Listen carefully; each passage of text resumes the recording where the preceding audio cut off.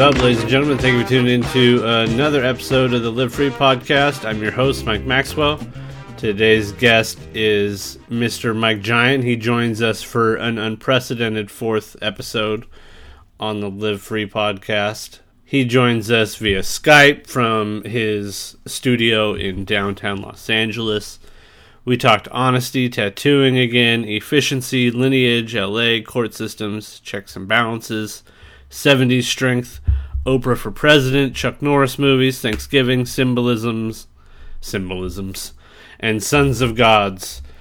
So, usually right here I go and do plugs. Let's do something different this time. All right, so we're coming up on the holidays, and it's supposed to be about the idea of giving. So let's do like a team building exercise. So, all right, everybody who listens to this episode, including myself, because I'm listening to it, sort of coming out of my face. All right, let's choose over this next week to go out of our way to do something nice for somebody who maybe we wouldn't necessarily do something nice for. Since we're already kind of in the spirit, like people go and buy gifts for people that they don't just normally go. Imagine if everybody just bought gifts for each other in like random parts of the year. How interesting that would be.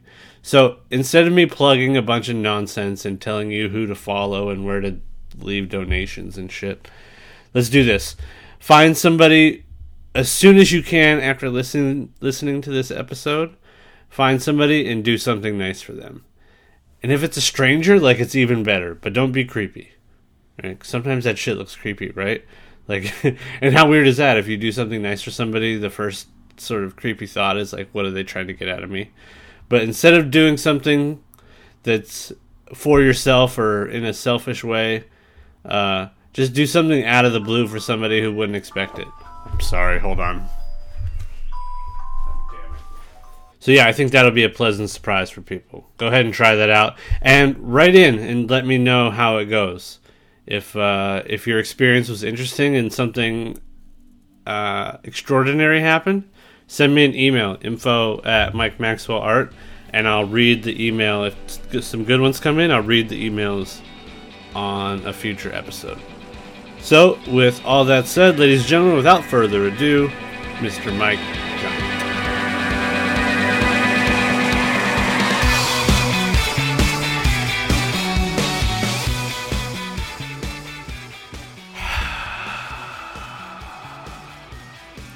That breath of fresh air. How's that start? What's up, Lex? We're back. It's another episode of the Live Free Podcast. What's up, man? Nothing. We're rolling right along. Got another episode in the barrel. In the What's banks. in the can? What's the movie in term? the vault.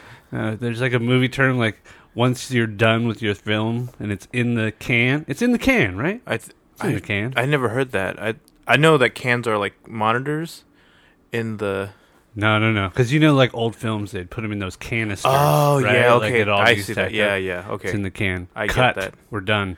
So, we got another episode lined up here. We're going to talk to Mike Giant here in a little bit. Nice. An unprecedented fourth episode on the Yes. Live Free Podcast. Besides you and Carl. Yeah, I know. And the same with you on my show also. It's been the fourth. Yeah, our double shows. Besides that, no other guests have been on this many times. I think everyone looks forward to this guy being on the show a lot. Yeah, too. he's one of my oldest friends and in the art game and like one of my earliest influences. Mm-hmm. Like it's so funny. I just did a painting for an old friend from high school who reconnected with me through Facebook. Turns out he does jujitsu too, which is really nice. cool.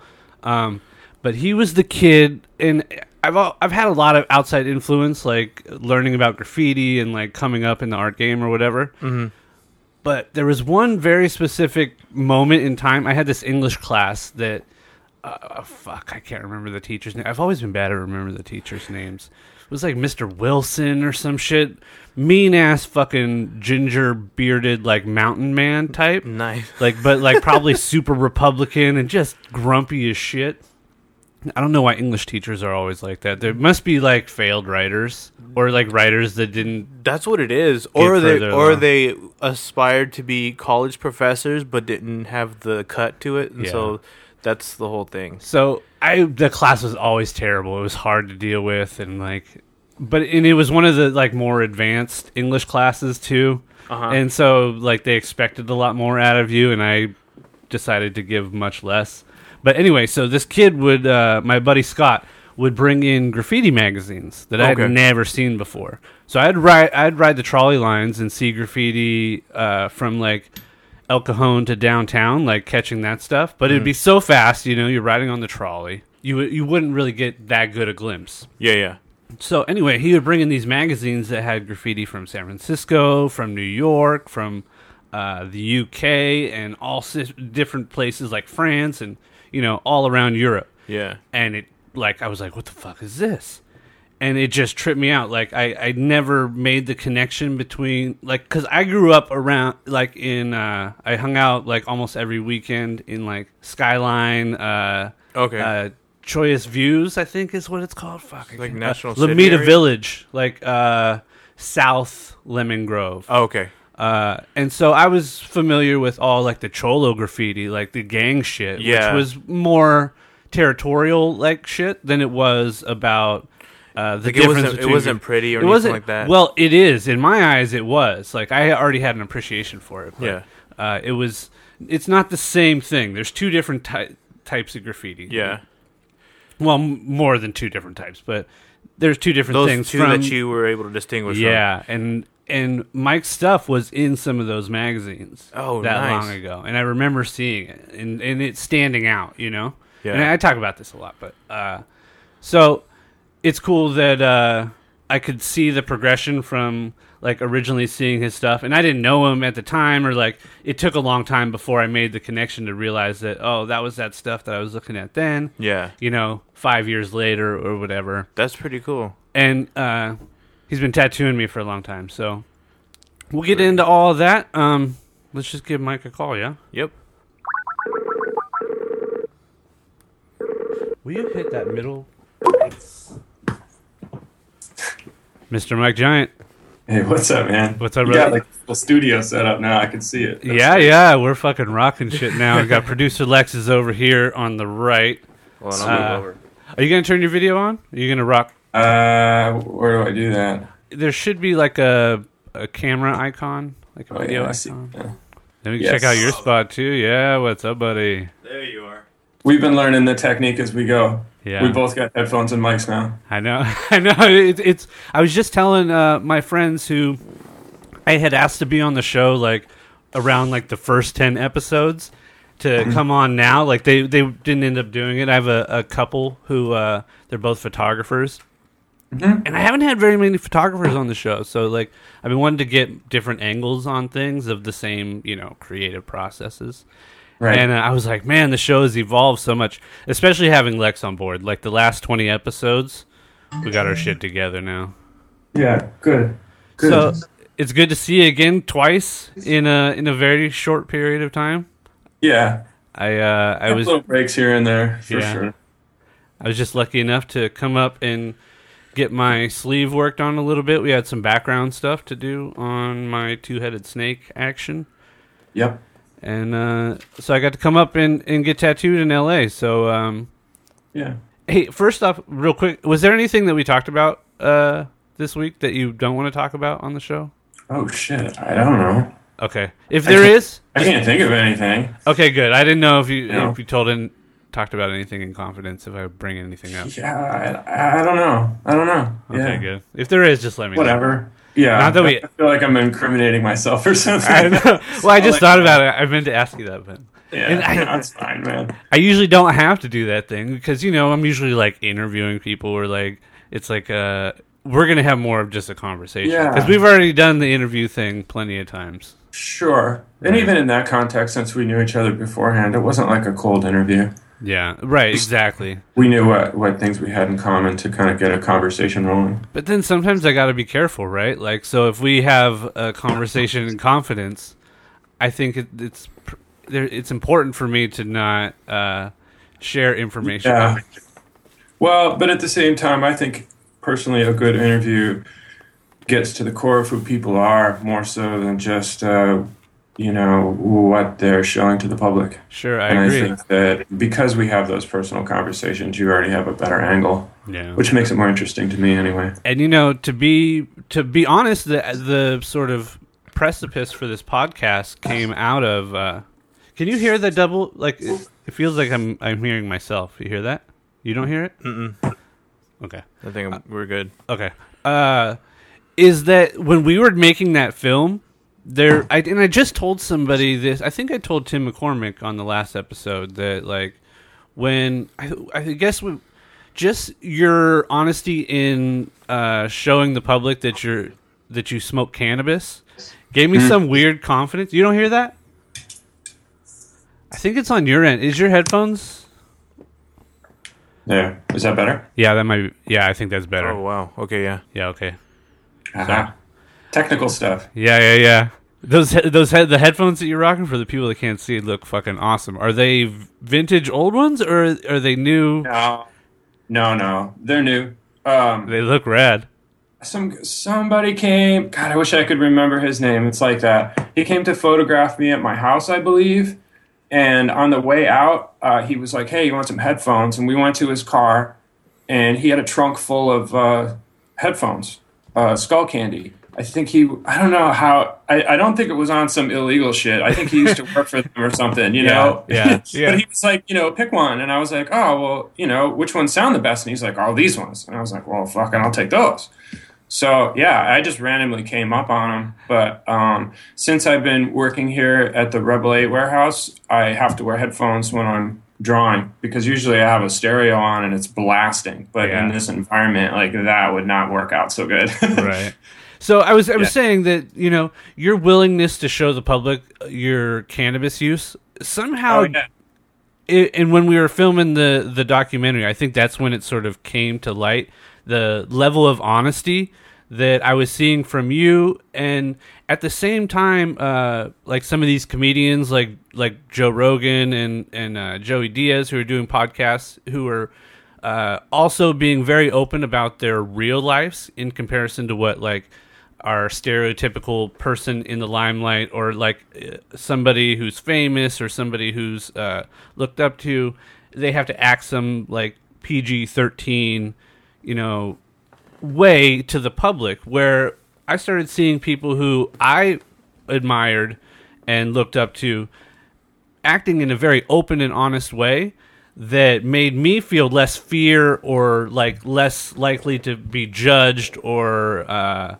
made fun of or whatever, and allowed me to do this podcast and be able to like open up and tell stories about myself or like my weaknesses or my strengths or all those things. So it's good to have you on for an unprecedented 4th episode. Cool. Yeah.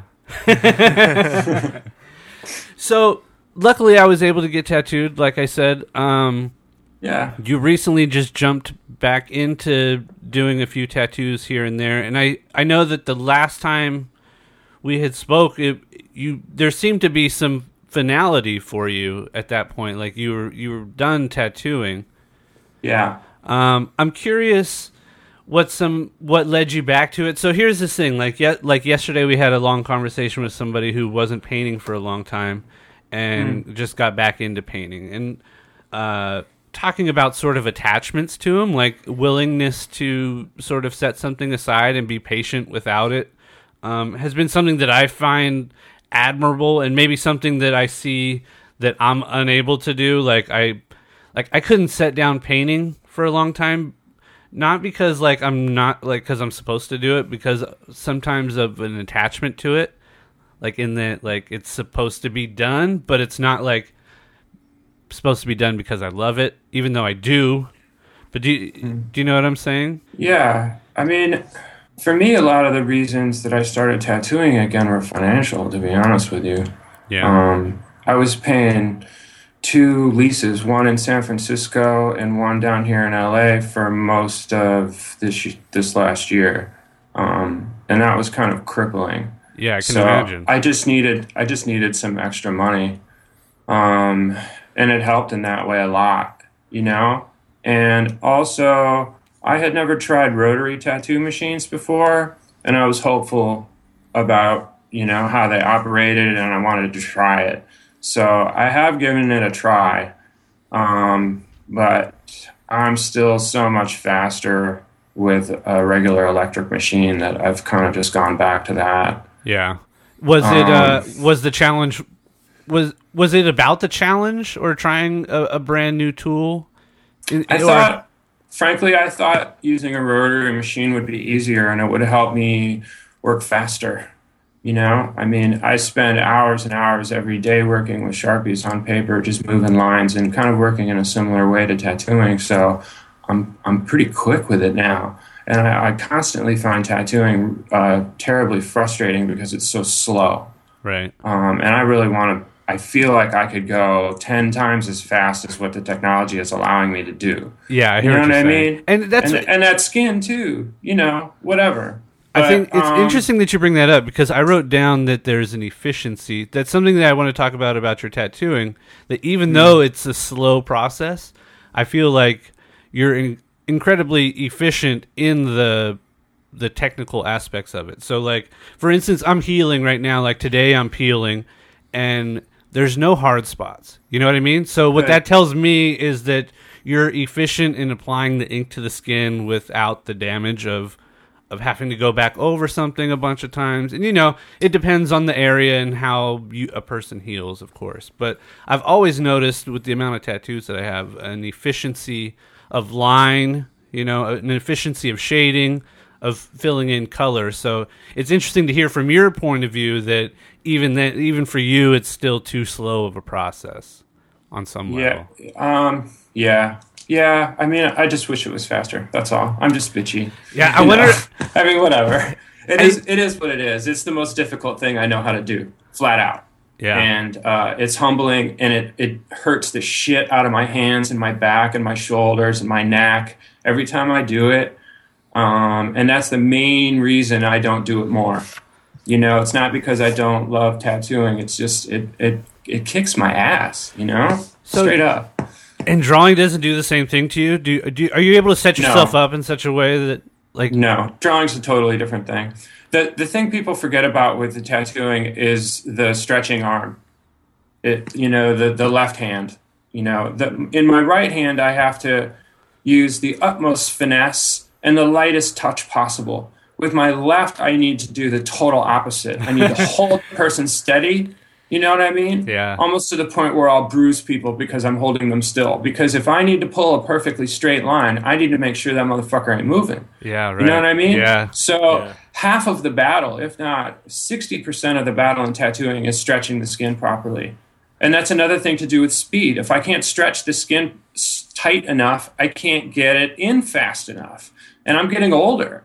And the force it requires to, say, pull someone's love handles over, yeah, right? Yeah. That, like, physically it's tough for me now to work on those areas because it's just so physically strenuous. And it's such a dynamic twist of the body to be so taut on one side for so long, and there's the constant twisting in the chair and dipping in the ink, and you have to go back and forth, and you have this. It's really, really, really difficult. I think people that watch TV think it's easy as pie, but I swear to God, it's the hardest fucking thing I know how to do. And I know how to do some serious art mediums, but nothing compares to working in flesh, living, breathing flesh. That's something that nobody ever thinks about. And even I used to call you Iron Grip because you would grip with the one hand that wasn't tattooing so fucking hard that you would feel it. And you never really think about that, how you have to sort of have that both, that yin and yang of a smooth finish on one side, like a non-tense, and then half of your body is in a state of tension. Exactly. Yeah. For hours on end. Non-stop, yeah. I feel like that with a paintbrush, but it's obviously not on the same scale in that you have to kind of like neck and shoulder issues, like locking your like it's weird. You kind of have to lock your body up in that, only allowing like one part of your body to flow. And Sure. I mean, it would be like if you had to hold your canvas in front of you the whole damn time.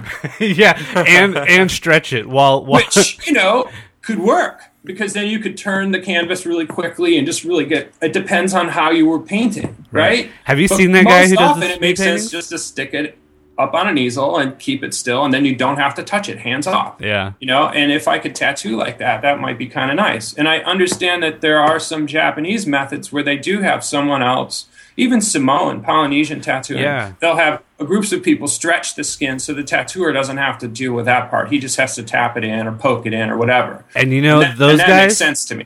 Whenever you see those images too, it's usually like the elder tattoo artist, right? Like it's not always there. It always seems like an apprentice, it's like a couple young dudes. Been keeping the history too. Yeah, a lot of cases those are family lineage is the way that the patterns are laid out on people. So it would take an elder to be able to say, well, you're the descendant of this person, this person, this person, this person, and this person. All of these are incorporated into your piece. You wouldn't know that. I would. Right. And I'm bestowing that upon you. Now you are part of us, part of a lineage, part of a tribe. Right. Do or die. That's fresh. And do you think those things are still prevailing in those cultures? I feel like in Polynesian cultures you see it a lot. I don't know so much if it's still popularized in Japanese culture. We still see the hand pokes. I frankly, there's still very much a tradition alive of traditional tattooing all over the world in different places using lots of different methods. The other thing is I see, let's say, American Polynesian, American Hawaiian kids getting really traditional tattoos done with electric machines, but still on their faces and their arms, on their thighs, that kind of stuff. I am all for, reestablishing that connection to our ancient past, for sure. I train with a bunch of Hawaiian kids that are really, like, my homeboy just got both of his chest piece done.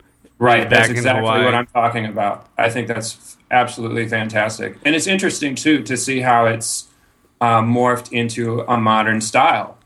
Sometimes it's not exactly traditional, because the client doesn't particularly care that it's absolutely traditional. I just want the look. Right. And then it becomes this very modern new thing, which is exactly what it's about to me, reestablishing those traditions in the modern way.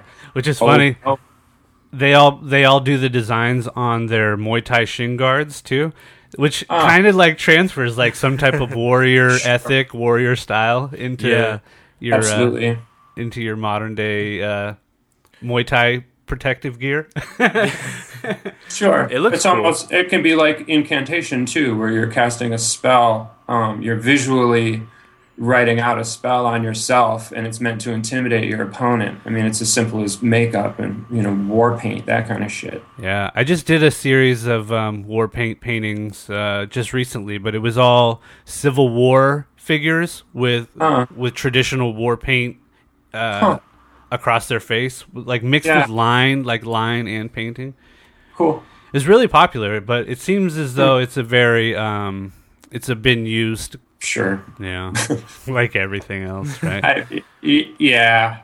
For sure. I think, now that we have access to the world's history of art and design and everything, we kind of see that all just kind of gets... Which is kind of interesting to think about now, right? Like, because we were just talking about, like, traditional Polynesian design or whatever, and the beauty in that it passes on is basically a lot of the same type of things, similar images that pass through a culture. But then we look at, like, modern art, and if we place it in the same type of context, when there's similarities amongst things, it almost becomes vilified. And this is something, you've been posting a lot of drawings of like old logos that you like, and you've done like old skate logos, like re-renditions of old things that have been from your past. And do you ever catch flack for that stuff? Or, like even law wise, like if like a company like had some sort of copyright issue and was like, I want to sue you for something. We don't look at it in the same context, right? Like, yeah. No, I mean, I'm certainly an outsider in that way. I could really give a fuck. I mean, I would love to get a letter in the mail from some corporation that they even notice something that I'm doing, frankly. That'd be great. Yeah. I mean, I'm not... Yeah. And, and I don't really get flack for any of it. I think it's more people are curious about what my intentions are, Yeah. which is fantastic, because intention is really, it's a powerful theme in Buddhism for sure, Right. But just, that they're curious, like, why are you doing this, Mike? And I did a Tumblr post where I put up an image of a collage of corporate logos, and I tried to explain that, to me, those are the modern hieroglyphics.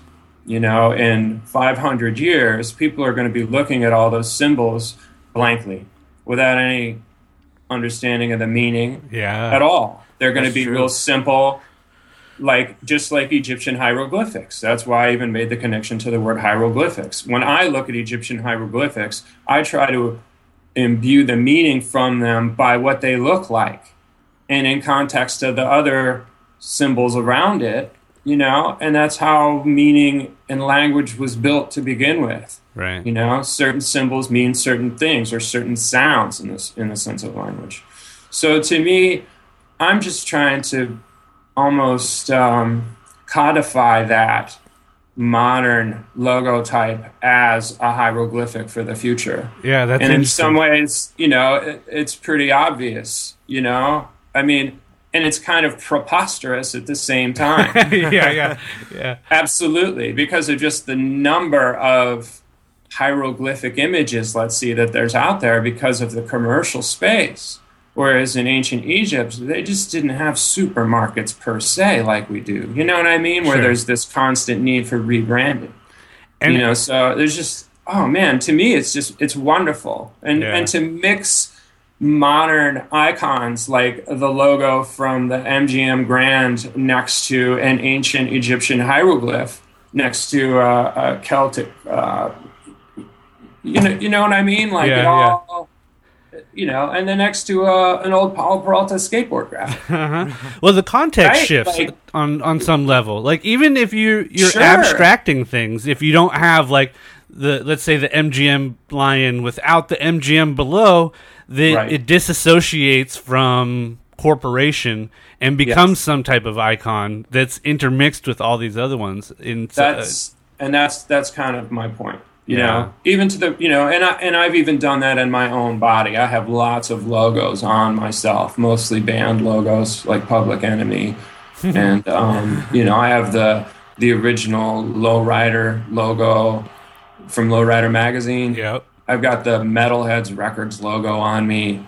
I have all kinds of shit like that. It's just like the important things.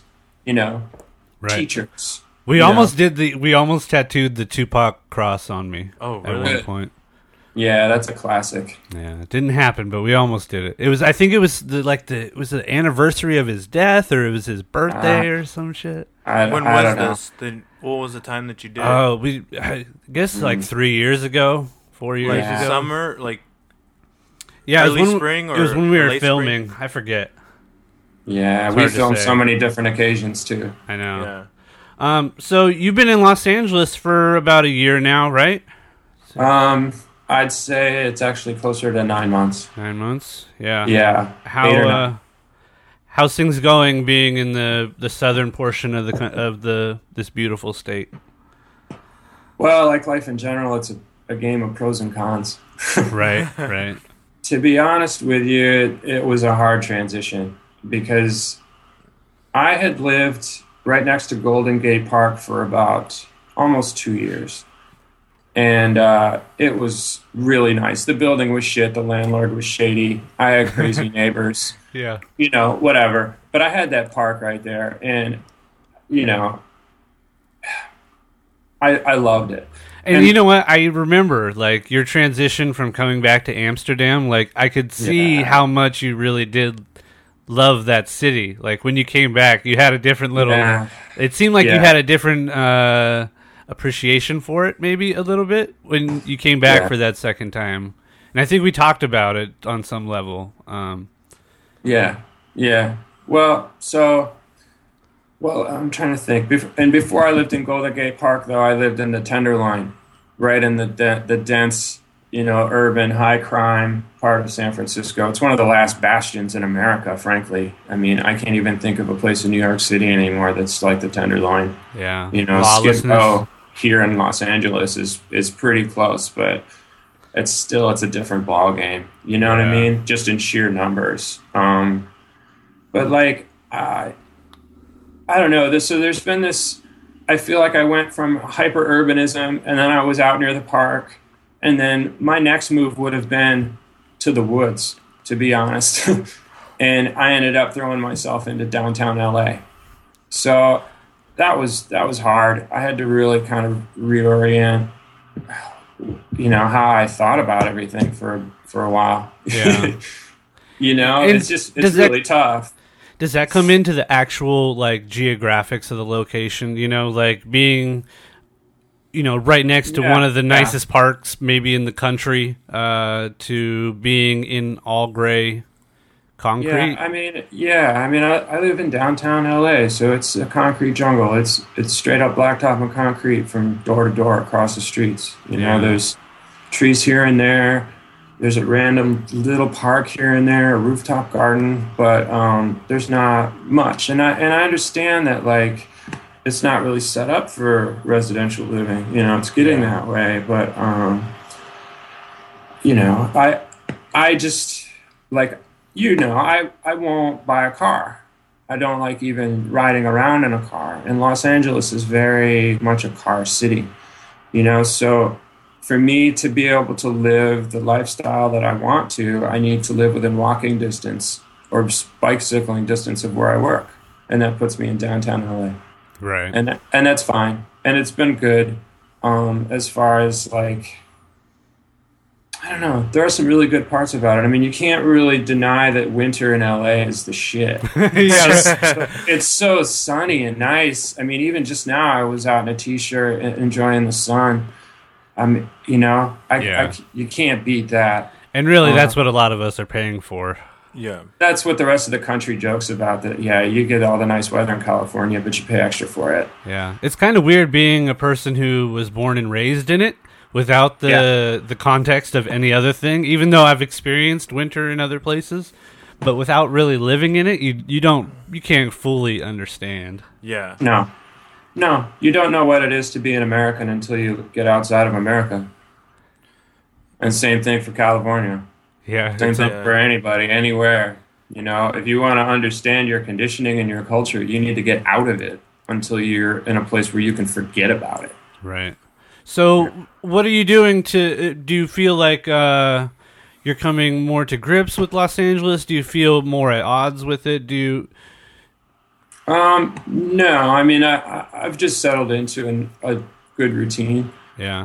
It's actually, because of the difficulties, it's kind of pumped up my meditation practice and my yoga and my basic health kind of things. So I've gotten it pretty simple, and I've been rolling solo for a long time now. So I just have kind of a day-to-day groove. You know what I mean? Right. I cook almost every meal for myself now. I go for long walks after dinner every day. I'm healing a bunch of digestive issues that were the result of just eating processed food and sugar and alcohol and coffee and stuff my whole life, just with abandon, Yeah. And so I've just had to really reorient things. So this time here has been good for that too, because I don't really have a lot of distractions. I don't have very many friends that live within walking distance at all. And traveling across Los Angeles by bicycle is dangerous, and it gives me a headache, and I get a sore throat from the carbon monoxide. So it can be kind of like I got to really want to go somewhere, right? To even deal with it, know. And and I already got a ticket for running a red light here, man. So it's on a bicycle. Yeah, I even stopped. I took my feet off. I took my hands off the handlebars, and there was no what do you call it? A sensor in the road or on the sidewalk or anything to let the street know that there was a bicycle there to change the light. Yeah. So I just went, It just happened to be there was a cop right behind me on a motorcycle, so I basically did it right in front of him. And, you know, basically it was, you know, it was some stupid shit. But ever since then, I have felt the oppression of the system. You know, like it ended up costing me almost $500 just to take care of it, and I had to go down to the courthouse 3 times. Some bullshit. Yeah. It really was some bullshit. And if I would have fought it, I would have fucking lost, and I would have paid twice as much. Yeah. You know, it's an incredible racket, and I've always known that. You know, and it's also I don't know. It was a good lesson too, in like I don't know, the intimidation of the 5-0s, man. And you could see how that could affect people in very poor neighborhoods who definitely don't have $400 to buy food, let alone to just give to the city. Hell no. And and so often they're the ones that got caught up in that bullshit. Every time I was at the courthouse, you know, yeah, it was obvious who was getting caught up in that shit, dude. Yeah. It's fucked up, man. Yeah, don't get me started. I think that the whole judicial system needs a fucking enema. Seriously. Yeah, it does. Big time, you know? And we can do it. This is America. It's for the people. We can vote that shit. We can do it, you know? We got more guns than anybody. That's why our government's so scared of us. Right. And that's the way it's been since day one, man. No doubt. That's checks and balances. That's all that is. That's true. Checks and balances. No doubt. Yeah. More people being lazy about things, though, for it not to change, you know? Yeah, because if people are being supported in some way. Yeah. Well, sure. Or the people who are actually... The causes for the apathy are pretty obvious to me. But again, it's one of those things where you need to remove yourself from those things, and then you can see it more clearly. Yeah. But, you know, it's those people benefiting. Turn off their TV for fucking a month, and you'd be hard-pressed to get somebody to do it, I think, or they would cheat. You know what I mean? Yeah, and that's like the biggest controlling mechanism I think there is out there today. Like when I drop in on it every once in a while, you know, it's incredible to me, and how obvious it is of what the biggest problems and what the biggest stresses and concerns and paranoias are. All you have to do is look at the advertising. Right. You know, it's an insurance company or it's a pharmaceutical company, right? Yeah. It's like one after the other. Or fucking cars, you know? And it would be full of fucking cigarettes and alcohol, too, if they would still let them. Right. Goddamn right. And that just changed into junk food. Yeah. Sure. Goddamn right. High fructose corn syrup's the worst. That was the first thing I had to get rid of. I OD'd on that shit, and it almost killed me. Yeah. Straight up. I mean, where does diabetes come from, man? Did they ever just straight up say it? Well, I'm going to say it. It's fucking high fructose corn syrup.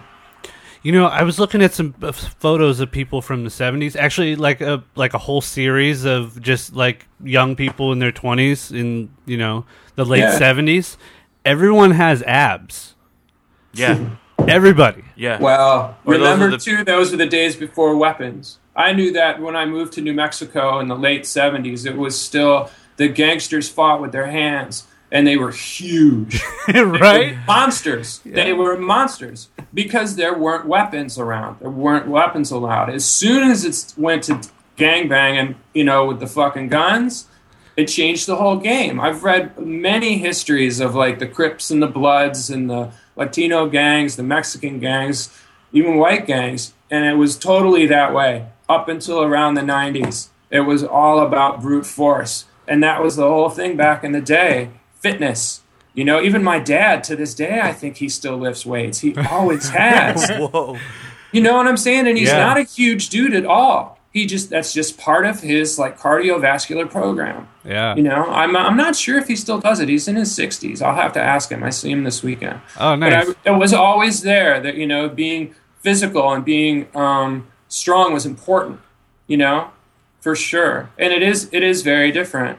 And there was manufacturing. People were working with their hands more. Yeah. Well, yeah, I mean, I just was watching some movie where they were bringing robots into a factory in the 70s, and the foreman of the factory was like, you know, I used to have to load these 400-pound pallets with my buddy 400 of them every single day, and it broke our backs, and I'm glad we don't have to put anybody else through that. Right. You know, we just saved a few hundred jobs, and da-da-da, people's breaking their back. And I'm like, yeah, but the flip side is, dog, you just took away 400 jobs from, like, regular people that maybe could have done that back-breaking work happily. Yeah. That's the bitch. I mean, you know, and we're paying for that now. I mean, the whole Industrial Revolution from the get-go, it's just gotten out of fucking control and only worse. Yeah, as now we see slave labor throughout all the third world countries. Like remember everything used to be made in Taiwan? Then everything was made in China. Now everything's made in Afghanistan and in the Middle East. Sure. India has lots of the... Indonesia. Cost wage. Absolutely. You know, and yeah, that's the world we live in. It's all getting connected one way or the other, you know, for better or worse. Right. You know, but I still think there's vast possibilities for us. You know, endless. Yeah. No. I mean, everything could change tomorrow. Well, sure.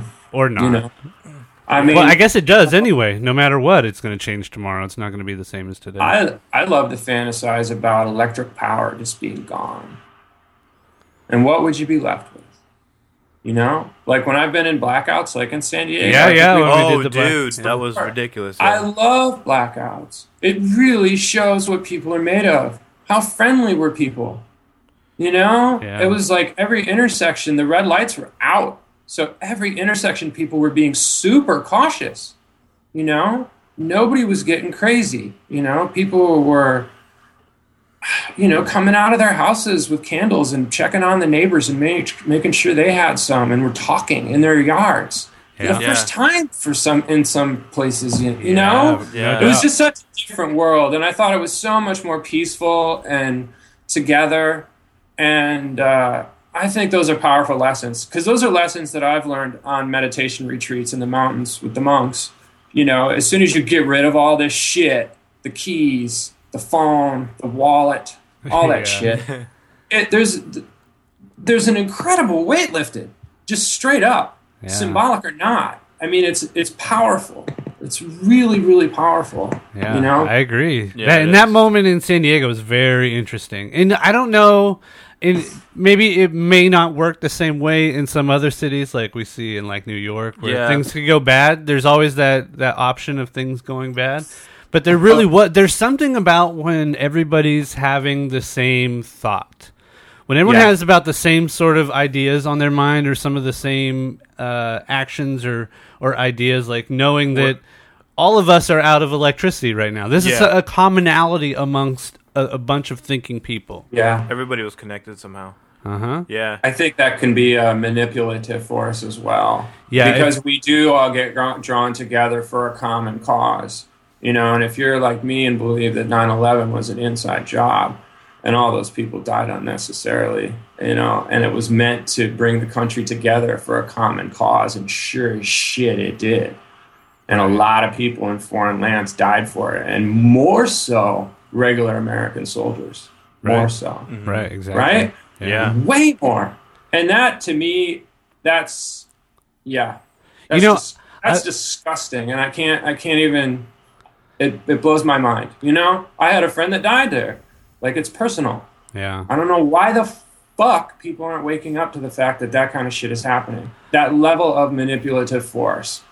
I always saw 9/11 as being, even though in that first week there seemed to be a cohesiveness, I've seen it since then as being more divisive than bringing like a group of people together. But I see the propaganda mind state of like Team America. Well, sure, you know, you had to have an enemy. Yeah. You had to have a reason. And we had Tim on yesterday, and he said groups get weird. Yeah. You know, once people start to group together, things can get... Well, sure, mob mentality. Yeah, things of course, you know, you get a charismatic leader, and I mean, it can go really wrong. Although you can get a charismatic leader like Siddhartha Gautama, the historical Buddha, and things are all of a sudden real nice all over. He brought peace to the fucking land, you know. Right. And there was disputes between kings. They called on this wandering homeless guy. Do you It think is there's doable. still It's is there okay. still room for, I'll use the term spiritual in quotations, I guess, just to be descriptive, like spiritual leaders in some new way in our modern age? Is there still room for Sure. these things? Of course. It's still within us. Yeah. We're still connected to the all. Right. I know this. I mean, by blood we are. Yeah. You know? We came into existence through other human beings, period. That's the way it's always been. You know? That's some heavy shit. That's that's the spirit. That's the all that's within us, as well as that individual ego that's kind of the little running monkey in our heads. Yeah. Mine fights inside. He has a little hammer and runs around and smashes. Monkey mind. Oh yeah, that's what they call it. I have That's two what conflictive call it, ones. Monkey mind. Yeah, for sure. Couple You know? bonobos in there, fucking Sure. and shit. But I do think that could happen. You know, this is maybe something we've talked about. It's like, why are we continually having to elect politicians to the highest offices in the federal government? Usually business people, 99% of the time. And they're the most ruthless, greediest of them. Why are we not able to elect someone like Oprah for president? Yeah, it seems Harrison Ford for vice president? Why the fuck not? Seriously, Yeah. Why the hell not? If we can vote for the best goddamn singer on a fucking TV show, why can we not vote for the president the same fucking way? Yes, For if For you look at fucking real. the amount Why of people not? that vote on those shows, and it correlates to almost the same amount of, let's say, of votes in any election. Dude, like, I it's think really it's close. staggeringly more. Exactly my point. The people want to participate. They really want to, but the political system is a fucking dead end. Yeah, know? it shows that it's not because of Oprah is like a perfect example, or somebody who's like a really famous Whoever. movie star. There's Who no would America choose? there's you no know? reason that they wouldn't be able to garnish as many votes as some Absolutely. asshole business guy just out of Absolutely. popularity. That's Sure. true, yeah. That's exactly my point. That's way more democratic and way more American. We forget that George Washington himself did not want the job of president. To begin with. that He shit was did bestowed. not want the job. He was told, we need you to lead the country. You're the fucking saving grace general, man. You're the guy. We need you out front. You're the front man, and that's all you need to do. Be the president, you know? And you have your duties. And we have our ways of checking and balancing shit. This is a good gig for you, man. Just do it for us. And he did it. A lot of the founding fathers were not all that keen on getting involved. Because, again, they were business people. And they knew that business was the thing that was going to corrupt what they just made. Yeah. You know? And you what know- was the Civil War? Straight up. Yeah, that's Business. Total business, and a lot of people don't know that. Like I was ranting about Thanksgiving. Thanksgiving, the American holiday, the Yeah. federal holiday, didn't start until 1863. Which the reality is that Lincoln wanted to kind of distract everybody from the atrocities of war, present this idea of universal brotherhood, in reality, trying to unify the Union so that the tax dollars from the South continued to flow into the North. So you create this holiday, base it around these ideas of natives and English folk, the Pilgrims, having fucking dinner together like they're everybody's fucking great friends. Meanwhile, they're killing each other on a regular basis, both killing each other on a regular basis. And you see the same thing in the South and the North, this supposed brotherhood of the Union being propagandized through a yearly holiday. And now we look at it as something totally different, even though there is some historical context to like the 1600s and the 1700s. Sure. But that shit was utilized just like Labor Day is utilized to Exactly. implant the Pullman a- strike, right? right, and used to implant a certain type of mindset about something that's totally opposite of the realities of the atrocity of murdering one another. It's the for profit. definition of propaganda. You know, it's a powerful force. Yeah. And if all the mainstream media is owned by 6 corporations, like that's a powerful propagandist tool. the most powerful one that the planet has ever seen. So powerful that our American cultural outreach has gone planetary. You know what I mean? Like when I go to other places in the world, they're watching Chuck Norris movies. You know what I mean? Yeah. Straight up. Like the shit gets around. Like why shouldn't and we're really at the forefront of it, and it's so sad to me that we're not taking more responsibility for that too, and understanding. I mean, and I guess it's like the movie ratings board. I wonder if those people have ever gone to a foreign country and been sitting there having a falafel in Amsterdam and having to watch like Lethal Weapon or some shit, or just brutality and murder and mayhem. Yeah, you know what I'm saying? Yeah. Because like that shit isn't cool.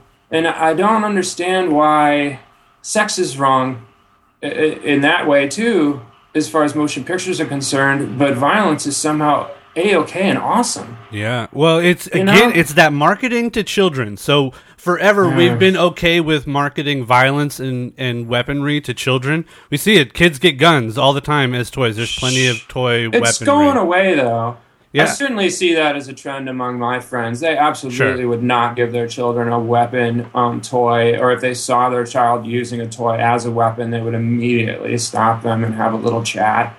Yeah. I mean, but I will say I hang out with some pretty mindful folks.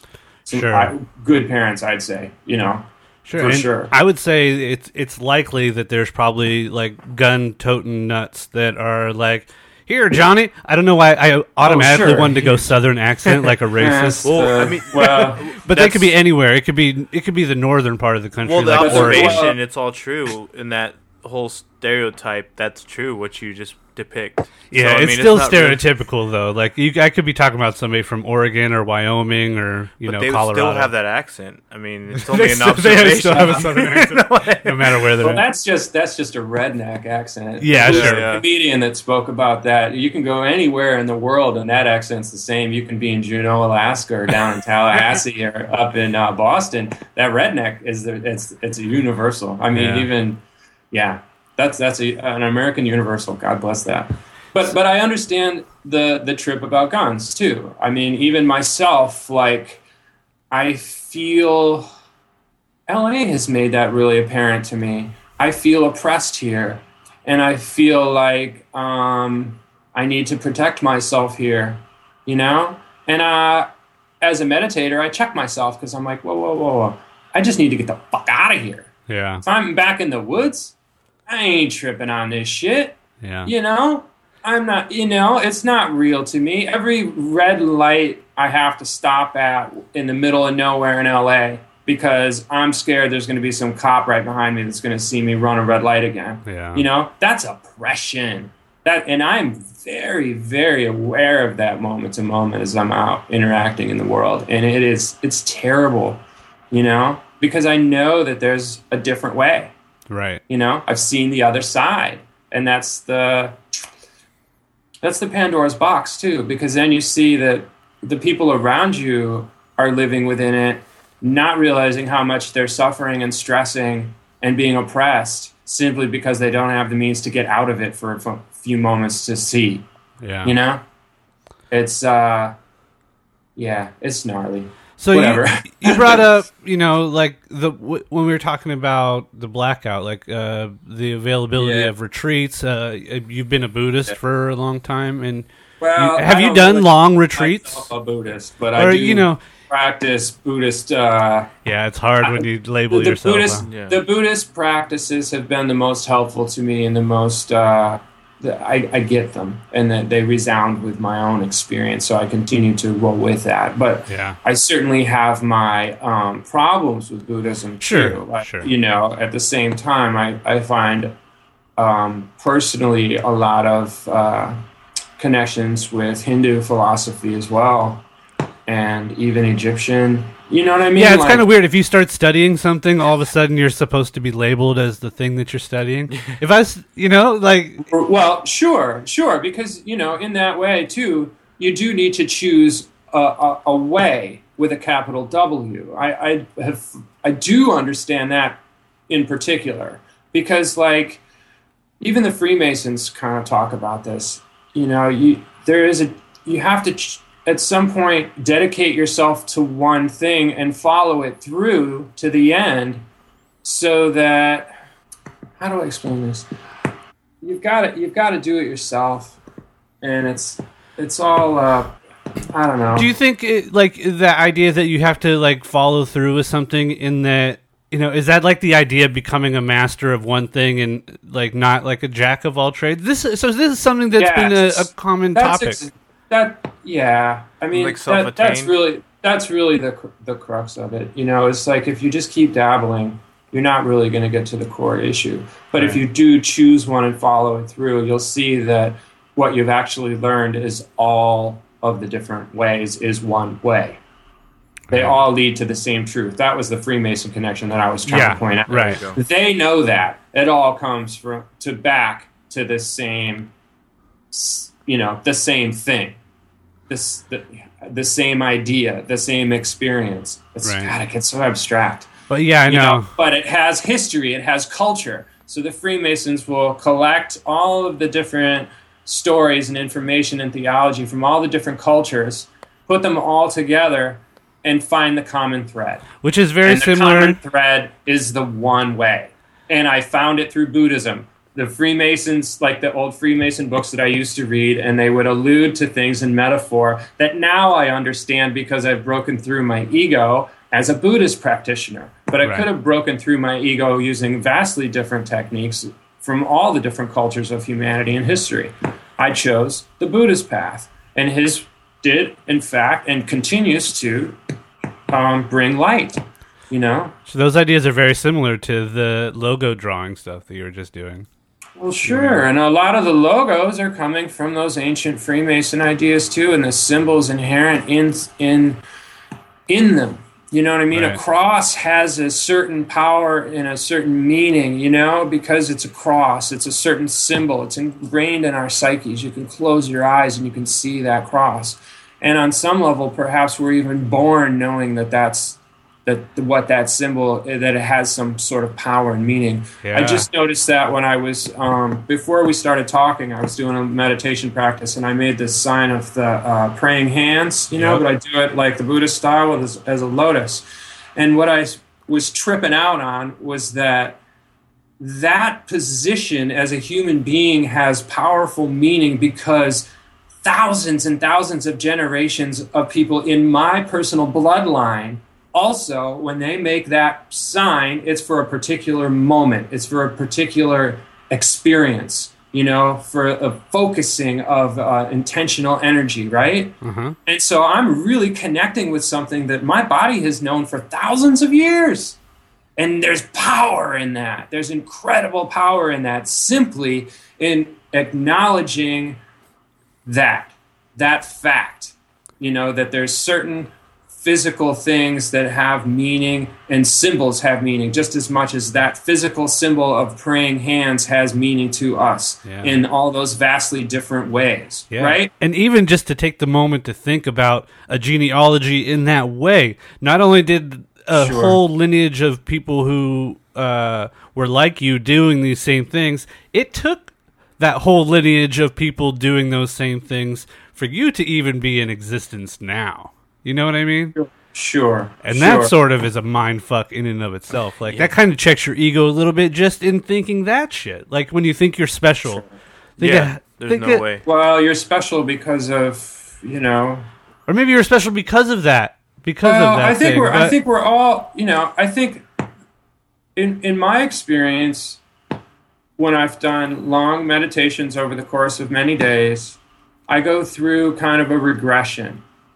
And, you know, it'll kind of go to where I start to remember things that happened when I was a teenager, things that happened when I was 10 years old, when I was 5 years old. And then things would come up that were pre-thinking and speaking experiences that come up, right? And then it goes back further and further and further and further and further and further. And I think I don't know if I've sat long enough, but I've had glimpses of it, that there is this kind of, it's almost like it's the connection to the all. You go all the way back, all the way through your ancestors, back into your how we evolved maybe from other life forms like apes, right? Back into the ocean, right? Back into single cell organism, all the way back. We all have the capacity to go back and to reconnect with all of that. That is within us, at every cell of our bodies, and even in our minds, we can experience that. I know I have, and I know that everyone has that capacity, and it's incredible power. Do you feel like that? And I think that that's one of the things that's why we're so distracted from going there. When you make that connection, it has a powerful changing force in your life. What do you think it is about meditation that brings us into those sorts of phases? Well, it gets us away from the ego, and it allows the stuff that's been wanting to come up to show itself, to come up. Yeah. But it also brings up all your shit with it. Because it's like, if we're going to be here, let's deal with this. Let's get past this, So, and that's why, like in Tibetan drawings, you'll see their deities like riding through lakes of blood with fire around them, and they've got like necklaces of skulls and spears, and they're riding these flaming horses and shit, and they're wrathful as all hell. It's because to sit quietly in meditation and to go into yourself, you're going to need that kind of attitude to face your own demons, because the scariest shit is your own demons. Not some shit that's outside in the world. It's your own shit. Why do we watch so much TV and movies? We're trying to avoid the demons in our own minds. Yeah. Right? It's much more fun to take on the demons of, let's say, the Breaking Bad characters. Let's let that become our drama. Because my personal drama is fucking shit and terrible, and I don't even want to think about it. That's the trap. We see those same metaphors in Christianity too, like Jesus up on the hill with his own demons and the burning bush and all that shit, right? For sure. Or the burning bush was Moses, huh? Jesus was simply part of that Christ tradition. He wasn't the only Christ of his time. He was one of them. Yeah. And don't forget that he was even baptized by John the Baptist. What does that say? He revered John above himself, right? Yeah. You know what? On some level. I was wondering if that was but even his tradition was very much in line with the Buddhist tradition of asceticism, like the sadhus. When Jesus came back from the dead, he didn't really come back from the dead. He came back from a retreat, and he was reborn because he had annihilated his ego and understood his connection to the all and became a son of God. Right. But sure as shit, I am too. And you too. Right, and that's what I mean. So, like, you just gotta wake up to it. Is that what it takes? Like a modern day, all of us become gods on some level, or sons of gods, daughters of God. You have to do that work yourself. Right. Nobody can do it for you. Nobody can just go up in the woods and sit for you.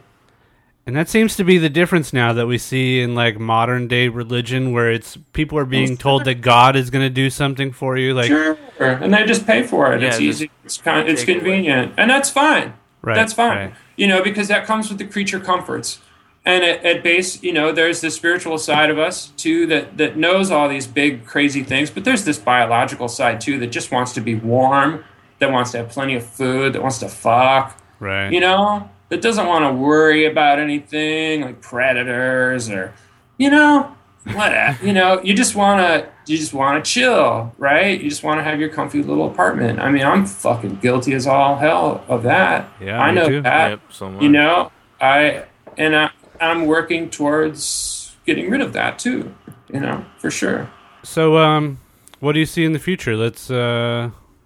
I know we talked a little bit. You want to start doing some recording, like a podcast or some type of spoken word thing.